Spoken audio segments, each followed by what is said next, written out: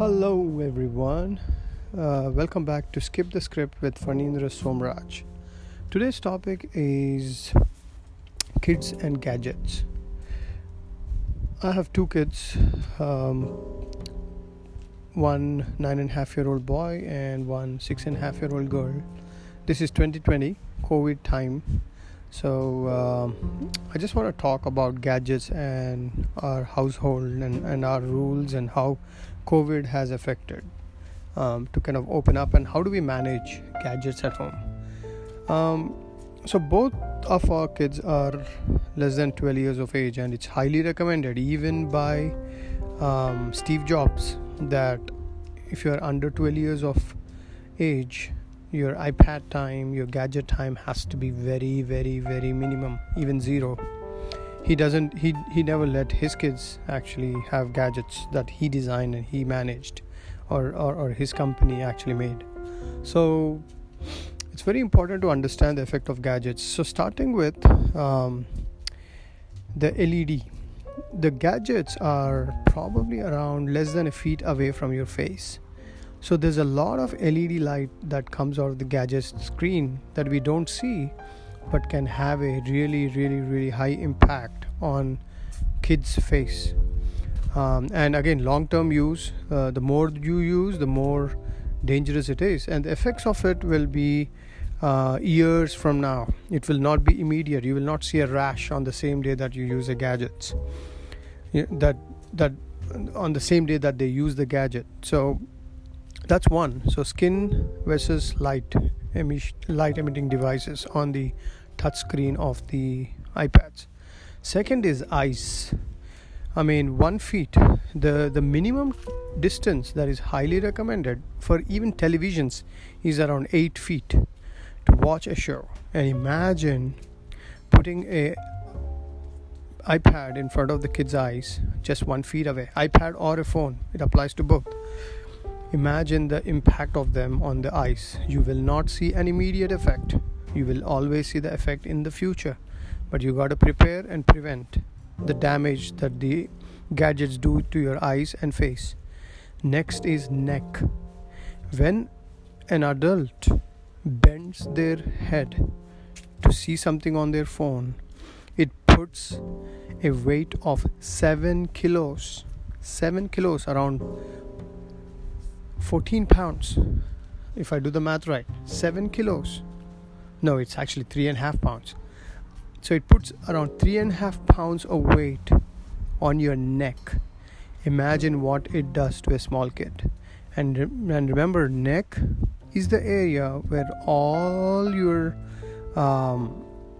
connections to the brain go through. So if you have a poor neck, if you have a neck that is stretched, if you have a neck that has issues with pain and muscle pain and strains and all sorts of other things. Again, I'm not a doctor, but imagine putting a strain of 7 kgs on your spinal cord at the junction of your neck and the rest of the body. Imagine what it will do to your kid's health in future. So eyes, face, neck. Next is ergonomics of your body. How the spinal cord is actually standing, how your hands are located around the iPad when they are holding it, how they are sitting, how they are standing.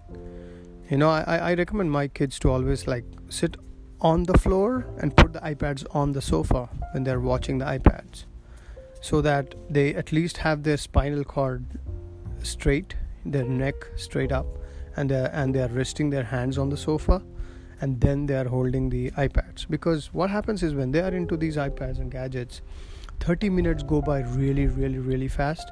But 30 minutes, they got their eyes on the iPad. They cannot hear, they cannot see anything else. And you better have them in a correct posture when they're doing that. So, again, eyes, face, neck, posture, spinal cord. Next is social interactions. I have seen multiple times in different families, even at restaurants, that most of the kids are now used to looking at their gadgets to eat their food. I understand. I completely understand that, and we have done that in a couple of situations ourselves. But can your kid be okay to eat without an iPad? That's the check you need to do. And if your kids are actually crying for your phones or iPads when they have to eat their food, then that's a big problem. That's a small seed that's going to become an even bigger problem in future. Why? Because they are not paying attention to what they're eating. They're probably either chewing fast or chewing really, really slow. Chewing slow is okay, but eating fast or gulping their food is one of the dangerous things. Because that becomes a habit. It's very, very, very hard to undo that. But that's a real test you want to do, is are your kids okay to eat without an iPad or an iPhone? If they're not, then you need to start taking control. You need to start telling them that iPad time and gadget time is completely a different box than the time that you need when you're actually having your lunch or dinner. So very, very important. And how I do that, or how we do that in our house, is we all eat together. At 100% dinners we all four sit around the table, around our dining table, and eat it. We are talking math, we are talking science, we are talking family, we are talking jokes, and all the lights in the house are shut off, and only the light above the dining table is on. And we sit and we eat and we talk. And that had actually changed the dynamics of the house, good or bad. It just helps us to connect better, for sure. So no gadgets, no eating on the sofa, watching the TV, and grandma feeding the kids. Maybe once or twice, but not on an everyday basis. So somehow we need to take control as parents, and we need to take control as grandparents, that the gadgets don't take away our kids away from everything else around them. So their social behavior will also affect depending on how much time they're spending on these gadgets. But anyways, this is not a complaint or anything. It's just a kind of sharing my own thoughts. Nobody told us how to manage gadgets, but thankfully we didn't have as many gadgets when my kids were growing, or even when we were growing. So we really evolved through this.